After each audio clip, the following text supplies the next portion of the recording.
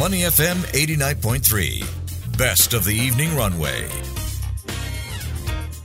The Weekly Wrap on Money FM 89.3. Money FM 89.3. Good afternoon. It is now time for the Weekly Wrap. And today, workers feeling the pinch in 2023. High inflation taking its toll on wage growth. That's what we're talking about. So high inflation this year eating into the spending power of Singapore residents. The real incomes for workers at the 20th percentile fell by 3% compared with the same period last year, while that for median workers dipped by 2.3%. All this even as nominal wages grew. Now, this is according to the Ministry of Manpower's advanced report on how Singapore's labour market fared for the whole of this year, 2023. But MOM has also stated that the fall in real incomes is expected to ease next year as inflation tapers off. Now, let's dive deeper into this report and get some reasons why employers are not keeping up pace with the rate of inflation. Now, on the line with me is Rahul Chawla, who is the partner and head of talent solutions for Southeast Asia at Aon. Rahul, good afternoon. How are you? Very good. Thanks for having me over here.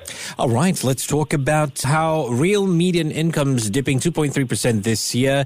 Let's talk about how inflation has played a part in this dip. What's your observation? I would say that inflation has played the biggest part in this dip of real income. Inflation has been somewhere around the 4.5 to 5% mark, while wages have risen on a nominal basis. And if we take the impact of inflation, that's how we see this gap of around 2.5 to 3 that you've just stated. Mm-hmm. And I just would say that this is an interesting period where interest rates were rising, the cost of capital is increasing, the businesses are getting impacted by it, and the interest rates are rising to tame inflation.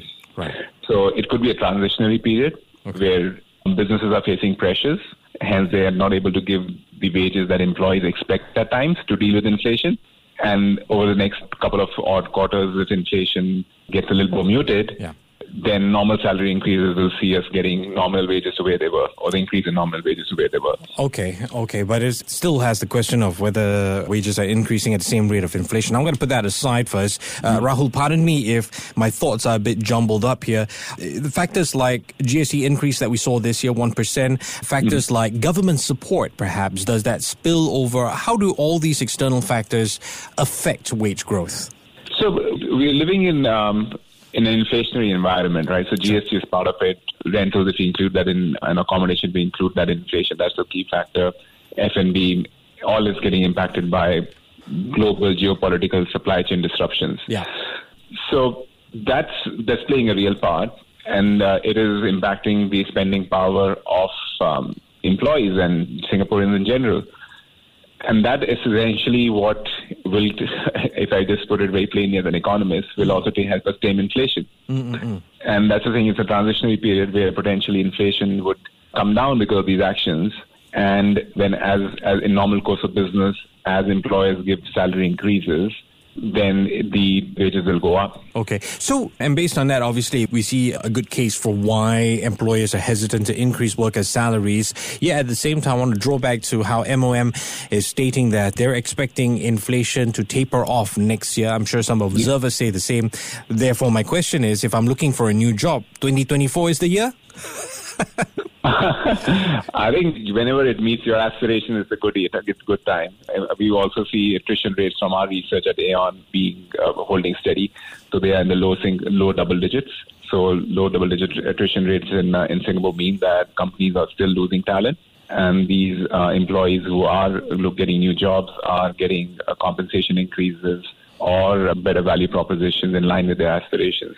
Obviously, what was called the Great Resignation has also become what we are calling the Great Stay. Okay. That the equation between the employer and employee is more balanced. Hence, you're not seeing those kind of supernormal increases that we saw in 2021 and 2022.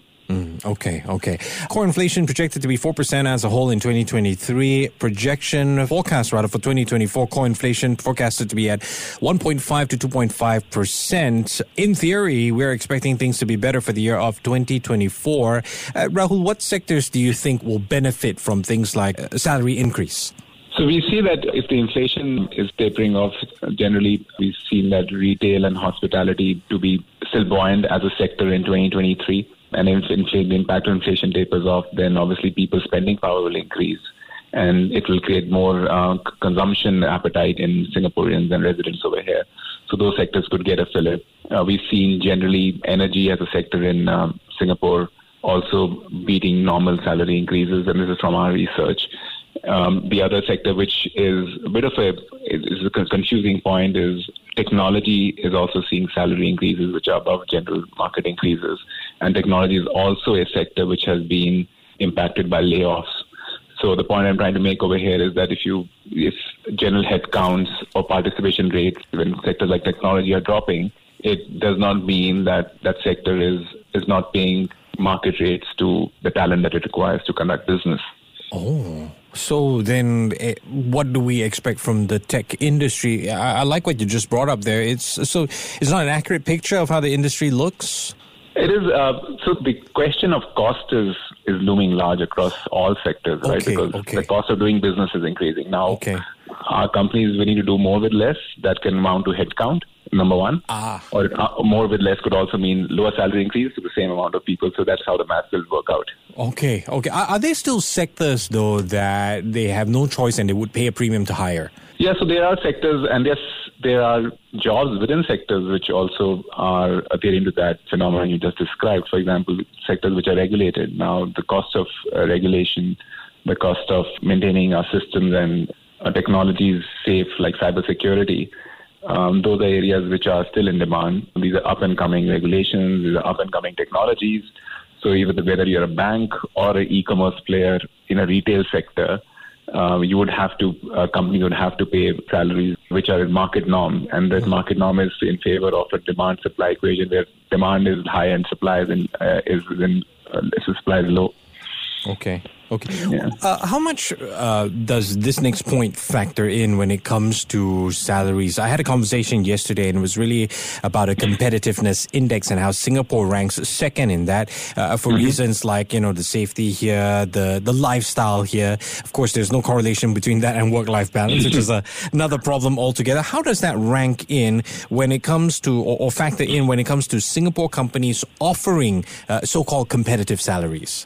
Well, that's a fantastic point. So we in consulting call this employee value proposition. A lot of our HR clients call it. So the employee value proposition centers around benefits, work-life balance, the well-being benefits that are being provided, and compensation as a key hygiene factor, I would say. Okay. Now, if I take that Singapore as a destination for foreigners or for residents who are here and Singaporeans, then you add security, convenience, interconnectedness, and general as a hub of innovation, as a value proposition for your career and your families. So that is factored into the value proposition that then employers go and offer to employees across. So if I take a Singaporean and companies want to retain them in Singapore, then the skills advancement, the access that you get to credits through the Skills Future program, for example, the job redesign initiatives are key value propositions that will help Singaporeans upgrade themselves. And then if foreigners coming in are attracted by the lifestyle, security, safety that Singapore offers. That's an interesting perspective.